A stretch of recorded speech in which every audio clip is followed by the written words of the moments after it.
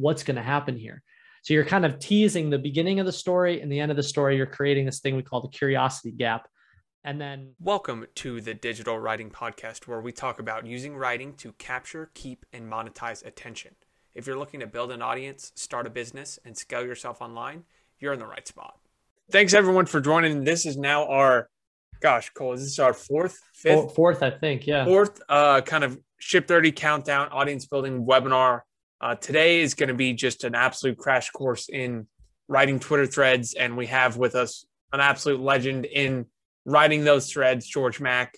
George, thanks for joining us today. If you want to give anyone who might not be familiar, I don't know how they wouldn't be if they're dialing in here, but just a little on your background and maybe how you think of writing Twitter threads in your kind of creative arsenal.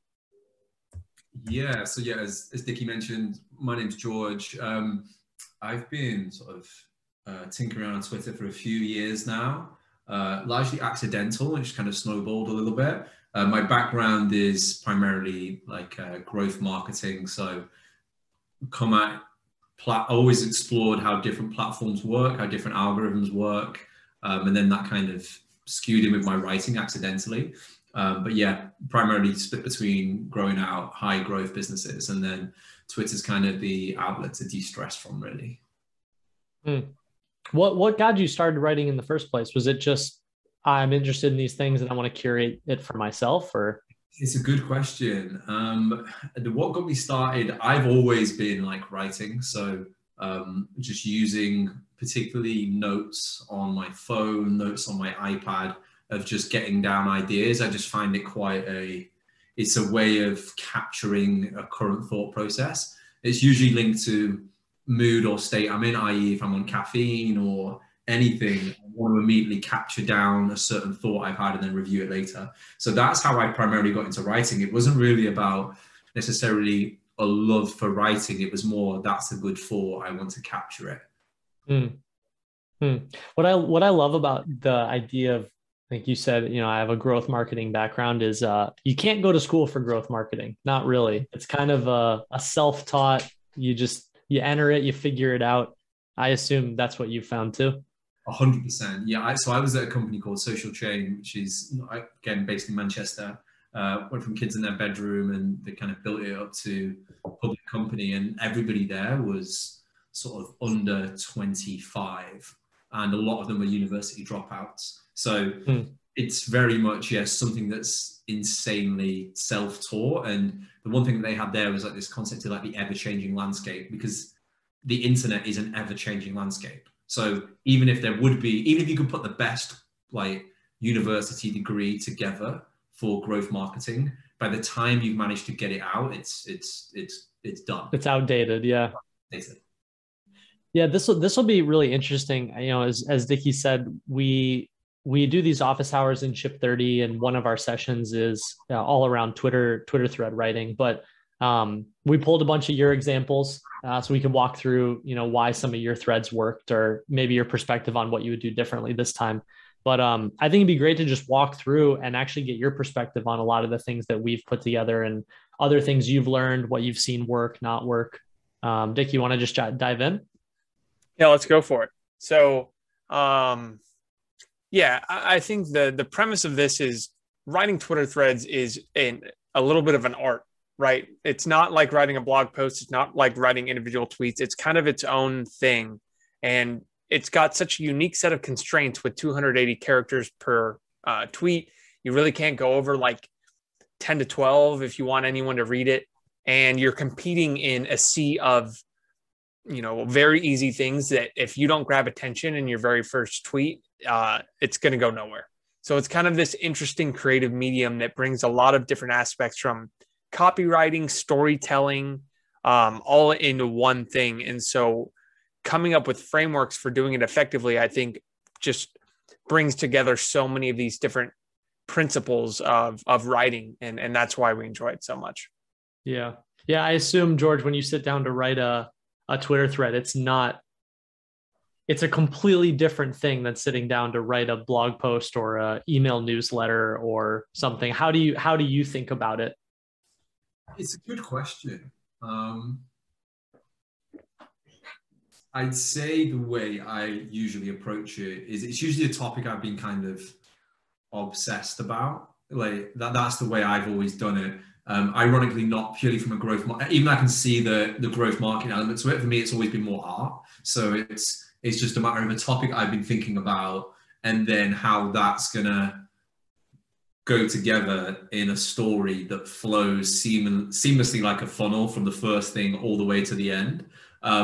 And you've essentially, the way I'd approach it is you essentially break it down and you go, okay, again, I always look at it from the art, but I can then take a growth marketing perspective and put that hat on. So if I take a growth marketing perspective, you just essentially look at it from, okay, the way social media platforms essentially work is every piece, let's say, for example, you have 100 followers and you post out a piece of content there, that will then they will almost split test it to a sub percentage of your audience, let's say 5%, 3%. Somebody's actually published this for the YouTube algorithm. I can find it and I'm sure we could attach it on the show notes. The exact way the YouTube algorithm works is quite similar.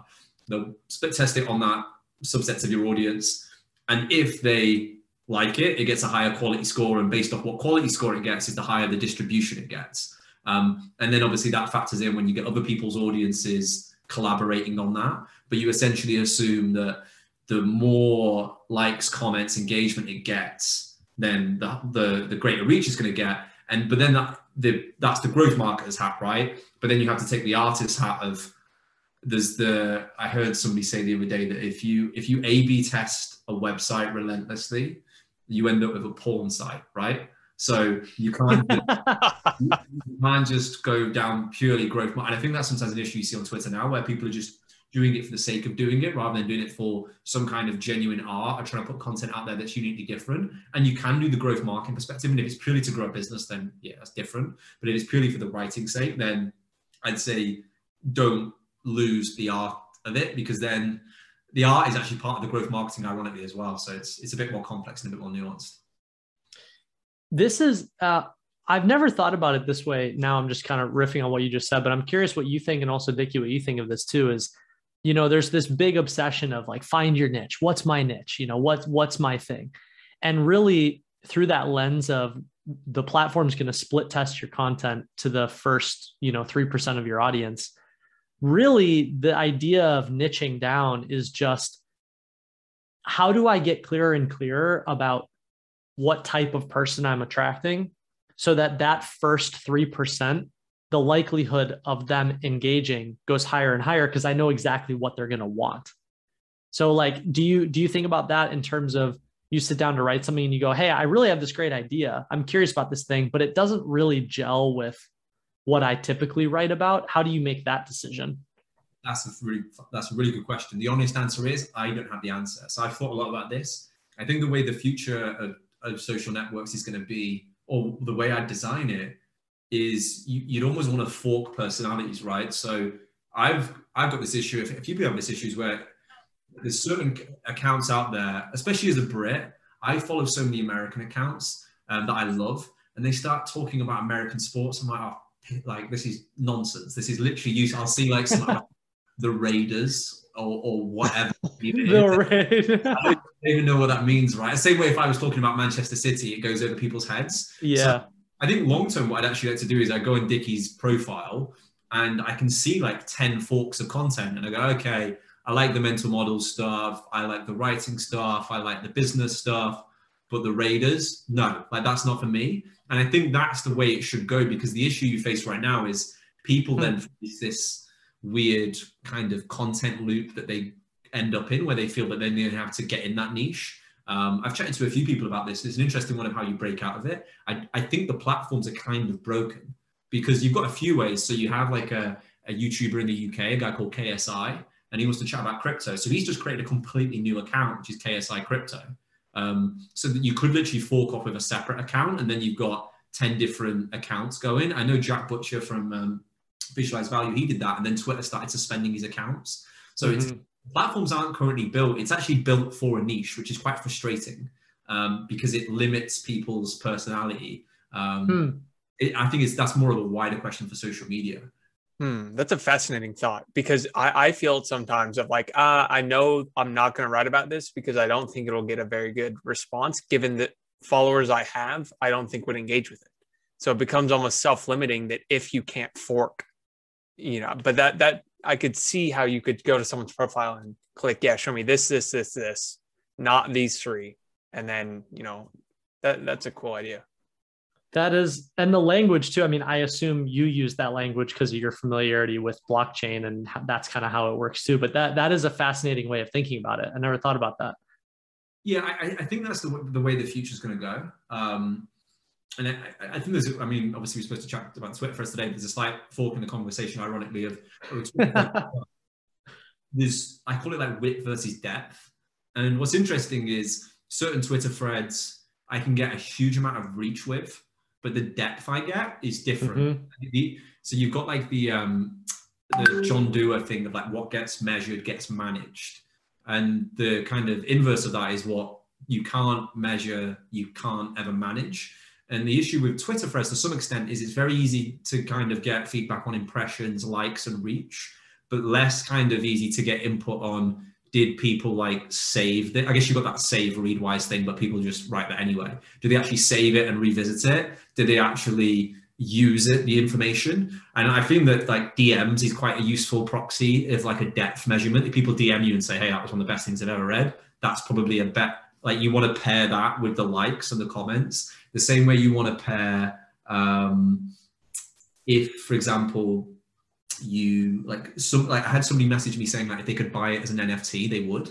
I was like, you want the same way going back to the growth marketing versus artists, you want the depth versus width, because trust me, you can go down the width rabbit hole, but like I said, you'll just end up with a porn site. So you kind of always don't want to neglect that, which when you're starting out, it's like, oh, I just want to get as much reach and impressions. But once you get there, you realize that the depth of the audience is much more important than the width.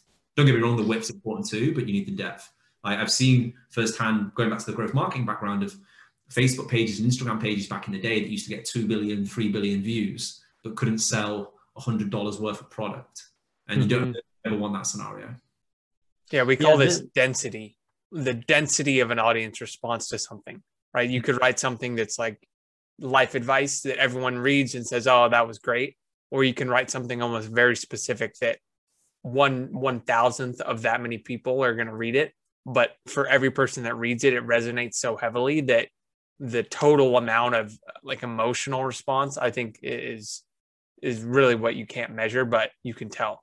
Yeah, there's one example slightly off topic that I found, which is called I think it's IYC. Yeah, IYC.com, luxury yachting worldwide. They sell yachts online, and it gets about 70,000 visits per month. And I was thinking, like, the visits to revenue of that is the perfect example of depth versus width. Yeah, and it's a really interesting thing. We'll I promise we'll get into the tactical stuff here for a second, but we're riffing. I've been writing online for probably a decade at this point, and George, I'm sure you're speaking to it, so clearly you've experienced it. Dickie, you've been at Twitter for a year now, so now you're starting to experience it. I've had hundreds of millions of views on my stuff, and like the first few times it happens, it's that dopamine hit, and you're like, this is super cool, and wow, I just got 2 million views on this thing. And then like you do it 5 or 6 or 10 or 20 or 50 more times, and then you kind of are like, what's really the point of this? Like that's great, like that's amazing, and it's a great skill set, I think, to learn how to write things that have that reach. But it's really, I've just noticed this for myself, and George, I'm curious if this has been your experience too. Like when you first start the game, you kind of think reach is the goal, and then as you keep playing it, you're like, it's not, I don't really care if I get 10 million views or 1 million views or 10,000 views. It's the density that I actually really want. Are people finding this super valuable? Are they willing to retweet it? Are they willing to attach it to themselves and their identity? What questions do they have? Can I build a relationship with them? Have you found the same? 100%. There's a very, very good talk, Key for a Boy, How to Operate. I think a lot of the principles come from High Output Management, the book, but essentially one of the points he has in it has always stuck with me, where you want pairing metrics, right? So if, for example, you have a customer support team and you set them the goal of reducing the fraud rate, they then start treating every customer like a potential fraudster, which you don't want, right?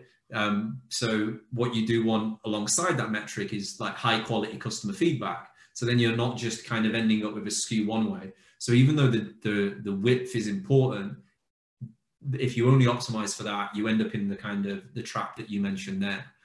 So 100%. The issue is how do you create those depth metrics? And it's tough. I think 10 years from now, we'll look back at the current model of social media and we'll have them, because I think the way it is right now is a bit broken. So you have to create them yourself. I'd say like DMs is a great metric to go off.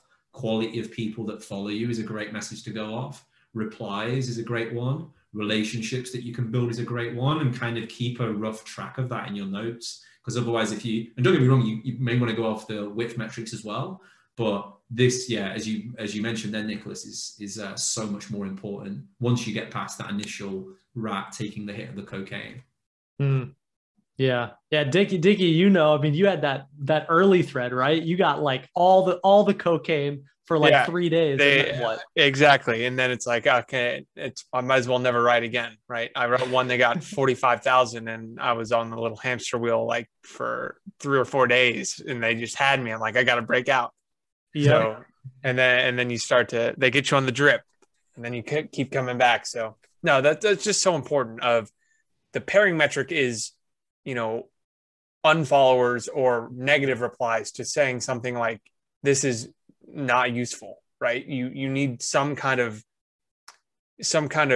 like negative indicator of people saying, yeah, this isn't that valuable. You're clearly trying for reach at this point or something like that. Like it's not easy to measure, but there's a lot there of who are you optimizing for? At some point you want only to put things out with like a filter of, is a smart person going to follow me because of this or something like that. It could be a good way of doing it. Yeah, I think without kind of just looping the same point, I'd almost apply it to music as well, where you don't want to be, or maybe you do, right? If you do want to be the number one pop artist in the world, that's what you want to be, and you take pride in that form of music. But I don't think there's an ever like sadder story than the sort of pop artist that kind of resents their own music and doesn't want to play sold out. So you've got to build those metrics for yourself, because those metrics don't exist. So you have to have a high sense of quality and taste rather than just pumping shit out for the sake of it. There's a fascinating TED Talk. Daniel, maybe if you do a quick Google search, you can throw it in the chat for people. It's by Elizabeth Gilbert, and she wrote Eat, Pray, Love. And the TED Talk was all about like creative inspiration. And basically in her talk, she says, I have had to come to the conclusion and realization that I've already written my most popular work in my lifetime. Eat, Pray, Love was just like a monumental bestseller, sold a gazillion copies, on Oprah's book list, like every achievement, right? And she's basically like, I'm never going to outdo that in my whole lifetime. So now what's my inspiration to write? And I think that's a really interesting question, because so many people want to start writing online and they chase once I get 1 million views, my whole life changes, right? Once I get 5 million views, my whole life changes. And the question I love posing to people is, okay, tomorrow you will write your most read article, blog post, Twitter thread, whatever, ever. It's going to get 100 million views, whatever, and you're never going to write something ever again that exceeds that highest pinnacle. Now what? And I think it's an interesting way of kind of reflecting on like, well, then why are you writing? Like, what's the real purpose? Because if you take away the carrot, then what do you have? It's a great point, man. That's really, really good. So Daniel, you threw the link in the chat if anyone wants to watch it. It's a great TED Talk. But all right, let's get into some tactical stuff. I found this funny. I almost deleted the slide, but Dickie, you're on here, and George, you're on here. I'm sure these numbers are outdated. Both are crushing it.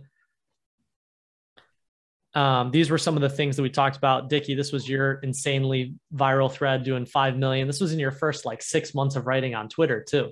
This just blows my mind, the scale of Twitter. When I pulled up this metric for the slide, I mean, to have something seen by 5 million people that at the time I had 9,000 followers, it's absurd how these social networks work.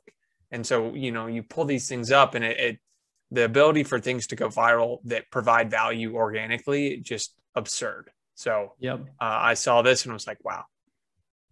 Yeah, this is why we preach over and over again. You know, if you want to start writing online, don't start with a blog. A blog does not have the distribution flywheel that a social platform does. You know, no one knows your blog exists. This was another one, you know, 600,000 views. It's another 600,000. You've outdone these since then. We need to update the slides. You've had bigger ones since then. Exactly. So here's a couple, and George, we pulled some of your examples too. These are kind of the different pieces that we've thought about with threads. Would love to get your take also on how you assemble them, how you organize the information. But one of the big things is, you know, that we like to share is that, you know, there's essentially 3 different types of threads that we found that work really well. Ironically, the 3 examples, Dickie, that you pulled of George's, these were the 3 that you used. No, I tried to find them. Yeah. Okay. Cool. So yeah, the 3 are, you're either telling a story, you're giving a framework, or it's very actionable takeaways, very tactical, you know, do this, achieve this result. There are threads that do all 3 combined, and there are threads that do each one separately. So we're going to walk through examples of each one, kind of break it down. But the big thing that we point out is it's this lead-in tweet. The lead-in tweet is essentially the make or break. It's what tells everyone this is what it's about, this is who it's for, and this is what you're going to get out of it. And if you aren't able to answer those 3 questions, then the reader's going to sit there and go, I don't know what this is. I don't know if it's for me, and I don't know what I'm going to get out of it. So George, I'm curious, when you sit down to write your lead-in tweets, are you thinking, how am I going to frame this for the reader? How am I going to hook it for them? Like, what's your process there? Yeah, it's a good question. Sometimes I think about it, sometimes I don't. Depends. Like, again, I'll have this duality of the art versus the growth. I'd say, yeah, there's very, very easy ways of just being able to hook it. I think the shorter the writing, the better. I think it's just the more it just it's like more it makes somebody want to click through, the better. So it's just there's not that much complexity. It's just you've always got to assume. And if you guys have ever been on this is true of all social content, and it also applies to Twitter threads. But when you're on, see, in London, you've got the tube, and you go up these escalators like that. And savvy marketers have figured out, okay, you just put ads here, right? And that's kind of what the social media news feed's like. If you ever watch people just scroll through, stop, scroll through, stop, scroll through, stop. So you're catching people usually at their worst when they're kind of tired after lunch, looking for a quick escape. And it's really interesting, just even from a growth perspective, you see people when they design a advert, they're really happy with it. But then when I watch the adverts they watch, it's completely different. So you kind of, I think the first thing to do is just be mindful of your consumption. So when you're going through Twitter or any platform, just noticing what stops you.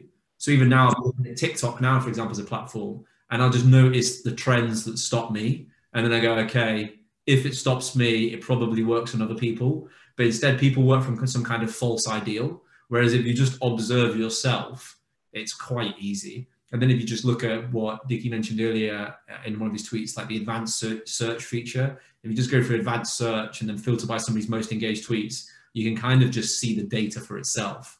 Like the science is there really. But again, I think you have to balance the science with the art, because if you just become a regurgitation machine, yeah, it might work. But as you mentioned earlier, Nicholas, what's the point? So it's a one of balancing those two things. Yeah, we call that being you're either a passive reader or an active reader. You know, you're either just passively scrolling or you're actively. It's such an interesting thing, because every person, you know, when we do these Zooms and we talk to other people whose work we respect, and we're like, hey, you're crushing it. Let's break down what works. Universally across the board, everyone shares the same thing in common in terms of you're an active reader. We're all scrolling through, like dissecting and learning and going, why did this work? Why did this work? And nobody that is kind of winning the game of writing online is a passive reader. They're all active readers. So I find that interesting. And I think just one last point on the lead in is what's interesting about Twitter is you're competing with just other like bite-sized content. Whereas, so that you have to focus on if what you've written is high quality, and the worst thing you could do is have a tremendous thread with no effort at all into the lead in. And so no one's even going to read it. They're just going to scroll past. And I mean, you're competing with just the ability to keep going and have this depth of information all below that never gets seen kind of ups the ante for you to at least have some kind of incentive to write something compelling. Yeah, George, you the way that you structure your lead-in tweets, I'm excited to look at these because it's a little bit different. And stylistically, it's different than I typically structure mine, or Dickie, how you structure yours. But just to point out, again, every reader has these same 3 questions. What is this? What's it about? Who is it for? And what am I going to get in return? And so just to point this out here, Dickie, and yours, right? What is this about? It's about David Ogilvy's rules on writing. That's okay, cool. If I'm interested in that, I'm going to stop. If I'm not, I'm on to the next one. You want to force that binary decision. The second is, okay, well, who is this for? Right? Like, all right, if I'm interested in writing, and here, this is really interesting. It's framed in this story format. In 1982, David wrote an internal memo to the employees of his advertising agency titled How to Write. Right? So in not so many words, it's basically saying, hey, if you are interested in learning how to write, we're going to tell you from this credible person. And then the promise, right? What do you get in return as the reader? And in just 10 bullets, he put together a masterclass in effective writing. Here's a breakdown of each one. So what do you get? You get to learn the masterclass that David Ogilvy gave in 1982, and that is going to teach you how to write. And so it's these 3 components, George, I was looking through your threads. If you can get there in 1 sentence, great. If it takes you 3 or 4 different sentences, great. But it's not length or word count or anything like that matters. It's just, you have to answer those questions for the reader. Otherwise they go, I don't know why I should stop and give you my attention. Mm-hmm. So let's look at a couple examples here. These are just 2 of the different frameworks. I mean, this is super in the weeds that we talk about, but this ADA framework, how are you grabbing someone's attention, hooking their interest, piquing their desire, and then there's some sort of action. Here's what you're going to get in return. We're going to distribute these slides if you want to go back and reference them, everyone. And then we've got this other framework as well, right? Problem, agitation, solution. This is very copywriting 101. Here's the problem, twist the knife a little bit. Hey, this is what happens when you don't solve the problem. And then here's the solution. So that can be another really great framework to look at as well. So George, looking at this thread I found fascinating. This is if you take the framework, right? So you see Sahil Bloom write about frameworks all the time. This is like a curation of all the frameworks. So you're like, hey, I'm not just going to break down one framework for you. I'm going to introduce you to a ton of different frameworks. So what sparked this thread? How did you get here? How did you think about it? I wrote this one on a beach when I was bored. Is the honest answer. And I just was thinking, I was just going through different erasers of like, if this, then that. I was just kind of combining them all in my notes. And then the way it usually works is I have a couple ideas. I'm just jotting shit in my notes all the time. And then there'll be a loose like sentence there. And I'll go, okay, can I turn this loose sentence into like 7 or 8 bullets? And then I go, yeah, okay. And so you're almost like, imagine if you're watching, the way I describe it is, I've never thought about like this before, but imagine if you're watching the sort of Big Bang begin. So you kind of start, or like the first ever organism, you start with one organism here, I've got like a loose idea, and that kind of splits off into 2. Or like, let's say you believed in the like Christian model of Adam and Eve.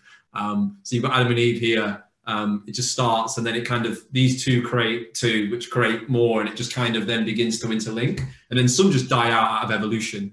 But after a series of events, you've got a whole little world that exists. So this one is very much, I'll have like 10 different ideas of things I want to write about in there. And I go, right, there's this one here. Can I get like 5 or 6 bullets on that? And then those 5 or 6 bullets have 5 or 6 bullets. Some get killed, some keep developing. Sometimes I look at the whole thing and go, this is an absolute mess. Let's put it in the bin and do something else. And then that's how it kind of begins. So it's very, very rough to begin with. And then I kind of layer it on in terms of complexity. I find if I go and try and get something perfect to begin with, it just never works. Yeah. Yeah. This is, again, just kind of breaking this down tweet by tweet, right? What is this about? Simplifying decisions. If you're interested in simplifying decisions, here you go, right? Who is this for? Well, if you want to learn, how the best of the best simplify decisions, this is what you're interested in, right? And what does the reader get in return? Hey, by the end of this, you're going to have 15 mental models, 15 frameworks to make better simplified decisions, right? All of that's being communicated in that first thread. Very simple. I'm curious, George, if you do this too. We talk about this, Dickie, we were talking about this in the last Zoom we did, where if you scroll down, what's interesting is just kind of looking broadly at the metrics here. So these three all got kind of similar engagement, almost exactly, which I find interesting. And then here, all of a sudden, wow, this got 2,000 more likes on this one razor, right? And if we keep going, we probably have more data that we can play with here. So 5.2, these got less, 1.9. Oh, this one got a little more, 4.4. So do you ever look at this, George, and kind of go, okay, broadly, this topic's working. And then subtopic, hey, a lot of people are interested in the bragging razor. I'm going to break that out and do a thread just on that. I should be. That's a very good point. That's a very good point. Yeah. Because it is like little MVPs that you've built, right? And you can see already the engagement that's built in there. That's a very, very good point.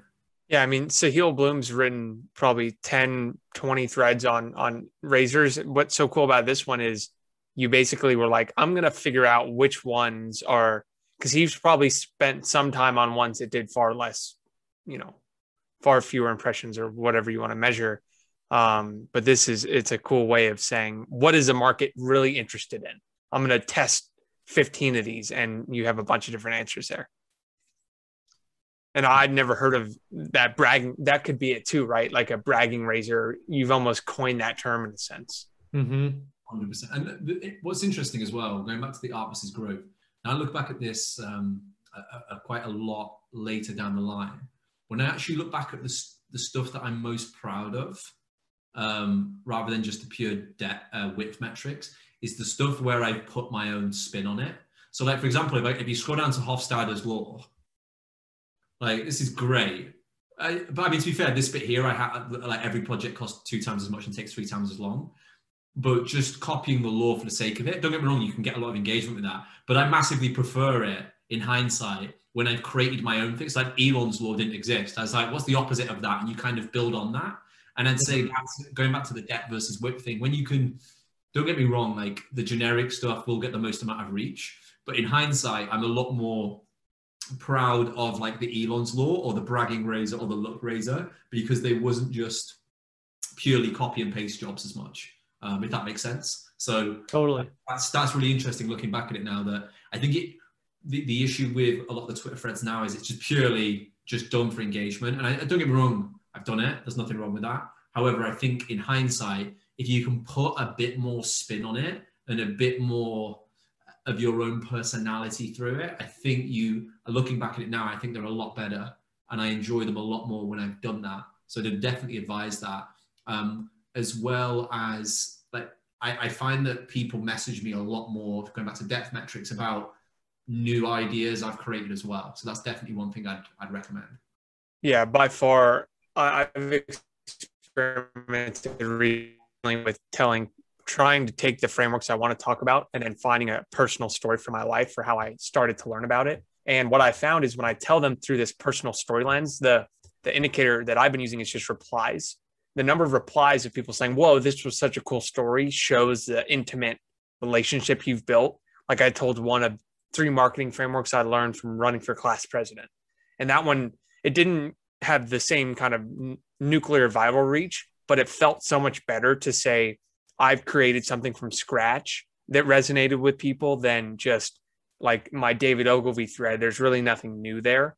So it is interesting to think about that dynamic. 100%. Yeah. I mean, that's the ultimate goal, right? I mean, at least that's kind of the point I've gotten to. You write a lot of viral things and eventually you're like, okay, viral for the sake of viral is what, right? The real goal is learning how to write things that can go viral, but you're ultimately kind of wanting to introduce people to the thing you really care about.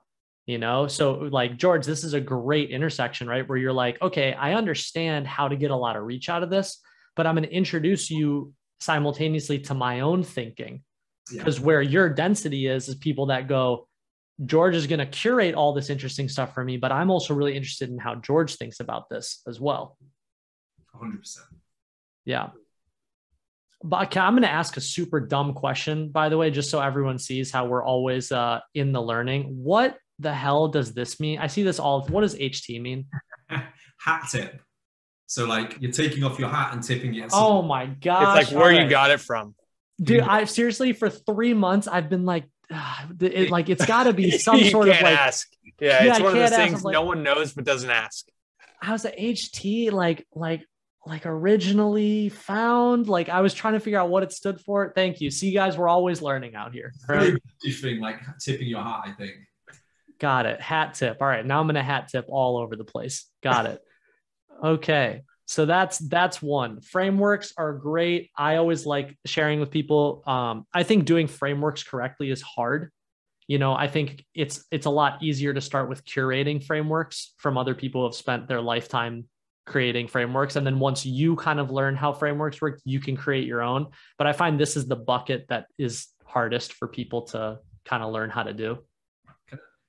Just whilst we're here as well, what's the three topics? So we've got framework, story, and actionable advice. Actionable advice. One of the ones that I'll send it to you afterwards. I found this one ages ago. I still think about this one years later, which goes to show it's a good depth metric, where I forgot the exact context, but it was something along the lines of somebody in tech, and they said, DM me what you're afraid to tweet. And they just kind of combine that into a thread of like what VCs and founders were afraid to tweet. And obviously you get some fake stuff in there, but like that was like one of the most interesting things I've ever read because you knew everything was done via the realm of like anonymity. So like, right. By like different creative ways of doing it as well. I'll find that one later. It's a really good example. That's awesome. Yeah, it's crazy to me how much, so much of this game is like, what lens are we going to look through? And that's a perfect example of some person goes, I'm going to tweet a bunch of startup advice, right? And someone else changes the lens and goes, this is all the startup advice that everyone's afraid to share. I'm going to go and curate it. And that little tweak is the difference between like, oh, that's interesting to, I'm going to think about this 5 years later. Interesting. All right. Next one, story. Did you read the book, American Kingpin, George? I flicked through it. I'm more of a listener these days. I listened to the Silk Road podcast by True Crime. It was the best thing I've ever listened to. It was this Aussie, I think he's Aussie, the guy that narrates it. And it was like 9 hours long and I consumed it all like in a day. It was that good. And this story, I just kept saying it to people. I was like, I've got to do something. Because it didn't seem to be a big story. I couldn't get over how it wasn't a bigger story. And I just felt it encapsulated a lot of my thoughts on just using Google. And I just felt absolutely nothing out there that talked about using Google. I still think there's probably something there. I don't know how you do it, but there's something there of teaching people how to Google shit. And this for me was like the craziest story for people who aren't aware. Silk Road, the biggest online drugs marketplace, probably the main thing that kind of catapulted Bitcoin into the mainstream, where people could buy, good job it's in front of me here, could buy magic mushrooms, heroin, AK-47s, etc. And the FBI couldn't catch him. The DAA couldn't catch him. And you're talking about two of the best drug enforcement agencies in the world with billions of dollars of resources, the best technology in the world, etc. But one kind of tax inspector on Google was just started going back through old forums, tried to find the oldest post. And then the oldest post that was on like a Bitcoin forum was talking about this Silk Road site, and it was actually the founder of the site doing kind of a pseudo post, trying to advertise it for the first time. And when they contacted the forum, they found the email that was associated with it, and it was rossalbrecht@gmail.com. And like, for me, I was just still amazed that that was possible. And that's why I had to write that one. It's the same. I had another one, which was the Francis Ngannou one. When I think there's stories that it's not even for me at that point, it's more like this just story. Even I don't care if all I'm doing right now is just collating somebody else's story and trying to get it out there. I was like, this is so good. It just has to exist at scale. And if it means I've got to make it a bit more clickbaity and give it more reach, then I have to, because it was just that good. Yeah, you said, I mean, one interesting thing that I just like pointing out, because we talk about data-driven writing all the time, like we did in your last thread, right? You have data saying people are most interested in this razor, you should break this out, turn it into its own thread. You basically told this story to, call it 10 people in your life, and all of the data points, or the majority of the data points, were like, that's fascinating. Yeah. Right. So what was weird though was the dichotomy between that and then it not really getting the pickup. Even like the YouTube video I found didn't get as many views, and it was like, it just didn't. I was just more angry at the world that it wasn't a bigger story, because I was like, this is the craziest story I've ever heard. It felt like you'd stumbled upon a secret. So sometimes you get data, but sometimes, like, it's the Peter Thiel thing, like, where you feel like you've stumbled. I mean, you could argue this wasn't an exact secret in that case, but it felt like a secret relative to how many articles were written about it. And I was like, you know what, there's no data on this, but the data right now is me.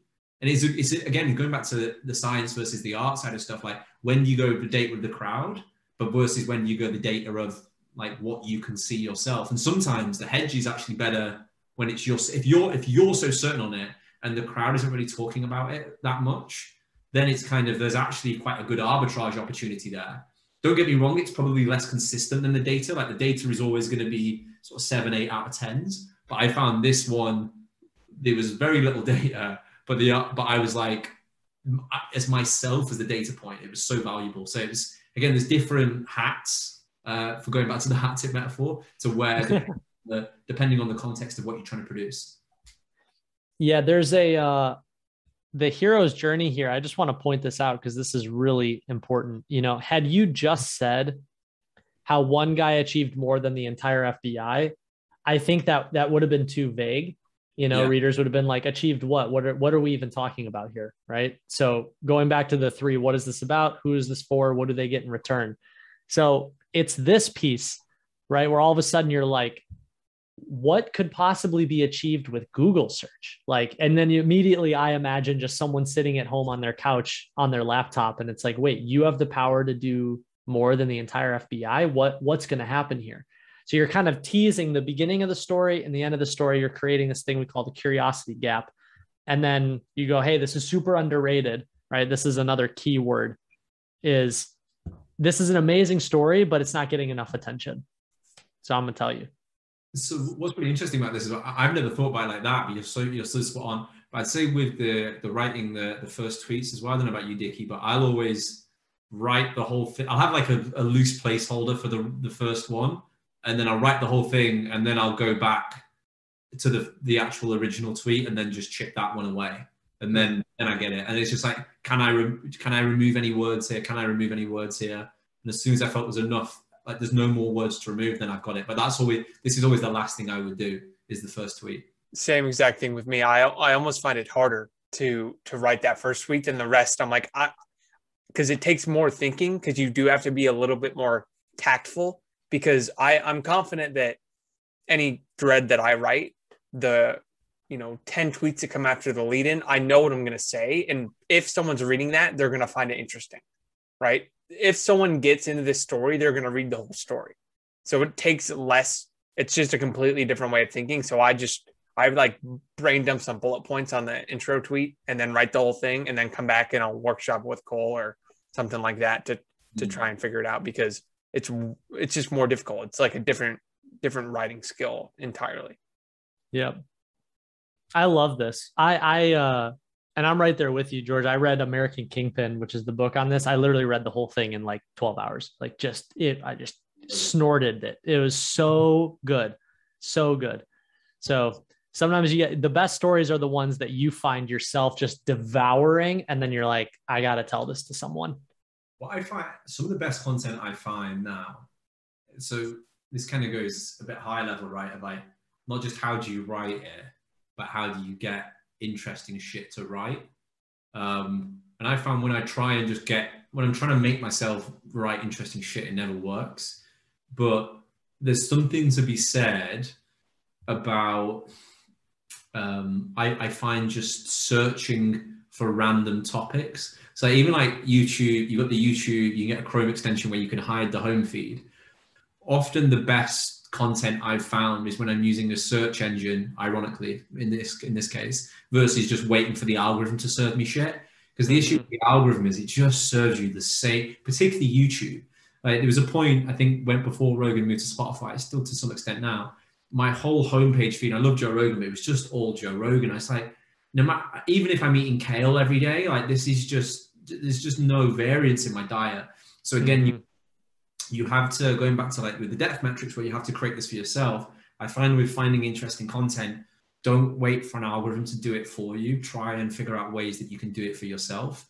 So in my case, like some of the biggest stuff now is I'll literally sit there. I don't do this enough, but I'll sit there sometimes and I'll blank out the YouTube home feed and I'll be like, what do I want to think about? And you actually get, when you just start putting in topics, you go, what about this? Or somebody mentioned this the other day and you put it in. You find content that never would have found you just from the algorithm, and you're going to create the algorithm yourself. And again, I think 10 years from now, this will be a thing. Like I found recently, I searched ice baths and there was this lady who lives the craziest life in Nordic Sweden, who's escaped the city and she lives 100 miles from nowhere and she's got millions of YouTube subscribers. I'll try and find the YouTube video in a second, but it is, and she literally goes underwater, her morning routine, takes ice baths. This video had like 20 million views, but it was never. Oh my God.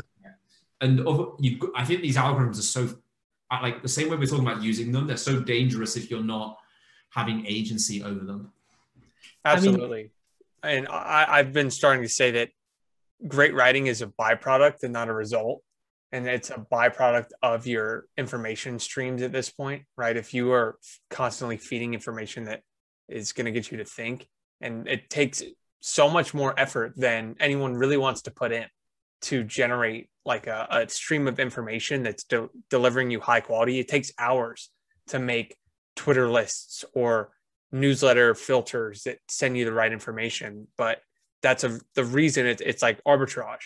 If you can master these platforms to deliver you the high quality stuff, you're going to accelerate, versus if you just sit on the drip of it, you're going to kind of end up like everyone else that spends too much time on it.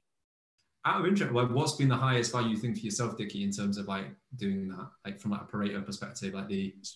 So for me, it's having Twitter lists for each interest and using TweetDeck.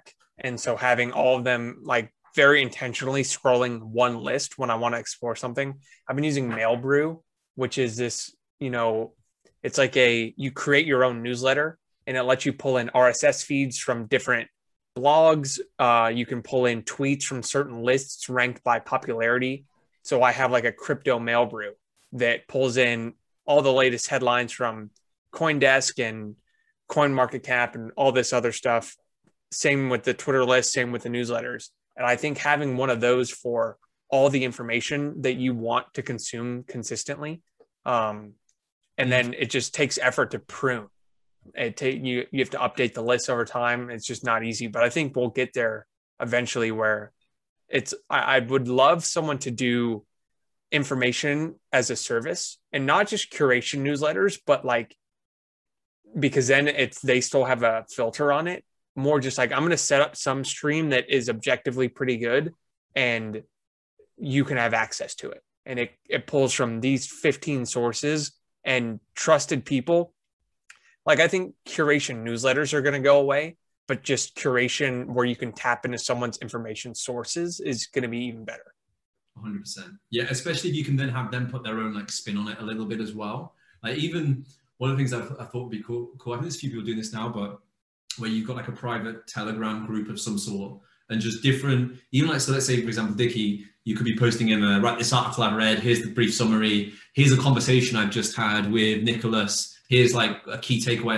Like that, I think would be very, very interesting. One of the best things I've ever had is like different, and I don't use TweetDeck or Twitter list. I might experiment with it actually, but just creating folders in my Chrome browser of different topics. And then I'll actually go to the individual's account and I'll scroll through. So I kind of get that individual blasted at once and then another individual blasted at once. I find that really, really useful.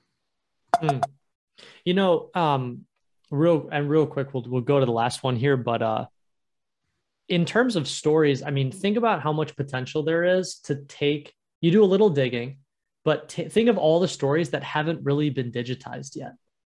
Like think of all the stories that are in books or are in old recordings or are buried somewhere on the internet that haven't been refreshed in today's how we read today. Like there's all this opportunity for writers to just go do a little bit of digging. Dickie, your Ogilvy thing's a perfect example, right? That book was written or whatever, that memo was written 40 years ago, 50 years ago, right? So just doing some digging, taking it, refreshing it, putting it into a Twitter thread, a lot of people go, hey, thanks so much. That book's out of print. I don't have it anymore, right? You just changed the format. So there's just so much opportunity out there. It's such a great time to be a writer. All right, last one, actionable takeaways. These I find are the easiest, which means they're also the most overused as well. I see them all the time on Twitter. But if you can do it well, the actionable takeaways is super powerful. Dickie, you do this all the time. I do this all the time. George, this thread that you wrote was great. Talk about this. How does this compare to writing stories for you and doing frameworks? How do you think about this kind of bucket of things? So this is like, it's really weird to describe this, but I'll give it a go. This one requires quite a lot of context. So when I first did this wasn't as big of a thing of like finding somebody and compiling them was the first thing. And this is still like, I know it doesn't sound that long ago, but it's like over a year and a bit ago. And since then, that's become a more and more prominent thing. I'm sure you can see a map of Twitter threads. This is very early on. And at the time, Toby Lutke was very less well-known. Like Shopify was less well-known. It was, I think it might be public, but less well-known as a company. So what worked, see, I wouldn't write this again now, but it worked perfectly at the time. But now I feel this is way overdone. It's again, very hard to verbalize that, but just from experience, this worked insanely well at the time because of the two things. One, it was less well done. And two, not as many people knew who Toby was. I think this was like one of the first bits of public writing about him at scale like this, because it even got retweeted by him at the time. Whereas I think if you did it again now, he wouldn't retweet it. Bigger in profile. So there's some bit of nuance there that could easily get missed here. But I'd essentially say I found somebody who was relatively obscure. I mean, he's still the CEO of Shopify, he's still a billionaire, right? But at the time, relatively so. And it was quite a new format at the time. So even like there's a similar one I did, which was about Josh Waitskin, who's like, I'd probably say is a very, very similar one to this one, where he wasn't as well known. And then you kind of blow them up. But you can, essentially, it's similar to the Google story, right? If you find a very obscure individual that you find insanely interesting and insightful, it's almost like you found something before anybody else. And you can essentially assume if the data is saying yes for you, it's probably going to say yes for a lot of people. So this one, there wasn't really any data apart from the fact that I loved it. So I've rambled on a little bit there, but there's a bit of nuance behind this one. No, I think there's a couple points. I remember seeing this early on as like the very first, here's a thinker and here's everything I've learned from him. And what I also think is cool about this, and I bet you felt it as you were writing it, it was almost a forcing function for you to say, I really like this guy. I've learned a lot from him, but I haven't crystallized all the things that I've actually learned. So I'm going to use this as a forcing function where if no one even reads this, I'm going to be smarter as a result. But I get the free upside of putting it online versus just taking notes on the podcast I've listened to on Toby Lukin, right? 100%. Yeah, the key that I find with actionable takeaway threads or actionable takeaway articles, whatever it is you pick one central focus. So here it's thinking clearly, right? And then the credibility is, well, okay, so who are we learning this from? So it's thinking clearly from Toby Lutke. And then now we're going to break out thinking clearly into a bunch of different things. And that I find when people do these lists, just something, for everyone to think about is if you're trying to curate lots of different ideas, it's confusing to the reader. You need to orient it to a North Star. And you're like, this is about clear thinking. Now, clear thinking principle 1, clear thinking principle 2, clear thinking principle 3. That's what makes it easy for the reader to go, oh, you're giving me a ton of value because it's oriented to this North Star. If you don't orient it to a North Star and they're like, here's just a bunch of interesting things I learned from Toby, then the audience is more like, all right, I don't really know what the point of this is. If I'm interested in Toby, sure, I find this interesting. If I'm not, then I don't find it as interesting. So clarifying that, what is this about, is really the key. But my advice, that fantastic in terms of the direction. And my advice as well would be try and pick somebody who's less well known. So again, this one at the time, he wasn't as well known. He's way more well known now. So it kind of feels like I'm contradicting my advice. But you could easily do like, you see these all the time now, it's just like top 20 Naval piece of advice. And it may go viral, but it's like, nobody's going to really connect the dots with you there. They're just literally looking at Naval, and you may get a few Naval fans that just auto follow. But if you then, let's say, for example, I can see that post, I may like it, I may follow you as a result, but it's very low content. Whereas if you told me about some individual I've never heard of, so like, for example, this time, at the time he was less well known, or the Google search one, I think there's just so much value difference there. Even though they have the same virality potential, there's a lot more depth potential. Mm-hmm. Yeah, and I totally agree. Looking for like unconventional, little known, weird, unique, like, oh, people haven't heard of this before. Those make for the best pieces. And if you do pick those things, like you said, Shopify and Toby were a little less well known. Maybe you could have even taken this and said, Toby's the CEO of Shopify, what many people are calling the next Amazon. Yeah. Or something to add in that credibility. So someone goes, oh, I don't know what Shopify is, but you just described it for me. If you go on the search function, search George__Mack, and then search WAITZKIN.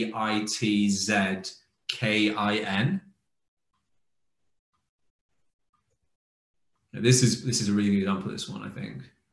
I think if you click on the first one and then just scroll your way up, I don't know why Twitter's got search function here.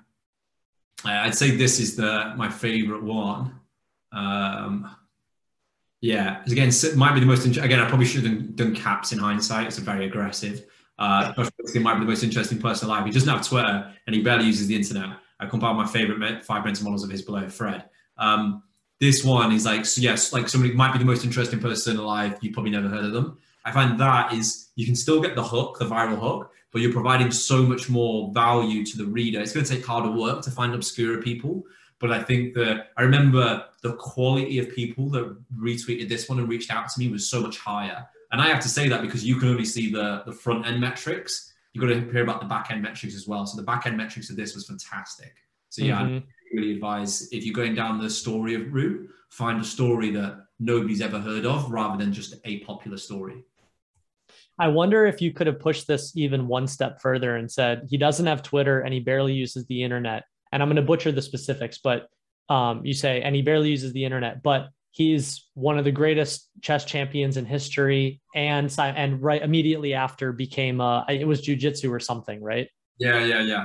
Push hands, Tai Chi push hands. Yeah, but yeah, it was, I definitely could have done that in hindsight. But the issue with Josh is like, if you try, even on this one here, I tried to compile it into a second tweet and you can't. There's just too many fucking things. So yeah, it's an interesting one. Well, I want to be respectful of your time, George, and selfishly, I got to be respectful to mine because I'm late for a call. But this is awesome. Like I love jamming with you about this. Like this is a lot of fun, and I'm sure a lot of these threads are helpful to other people as well. So appreciate you making the time and coming to share your knowledge. No worries at all. Thank you for having us, man. It's been fun. Cool. All right, everyone. We'll send a recap to all this. I got tons of new takeaways. So George, thanks again for coming on, and we'll distribute all this. And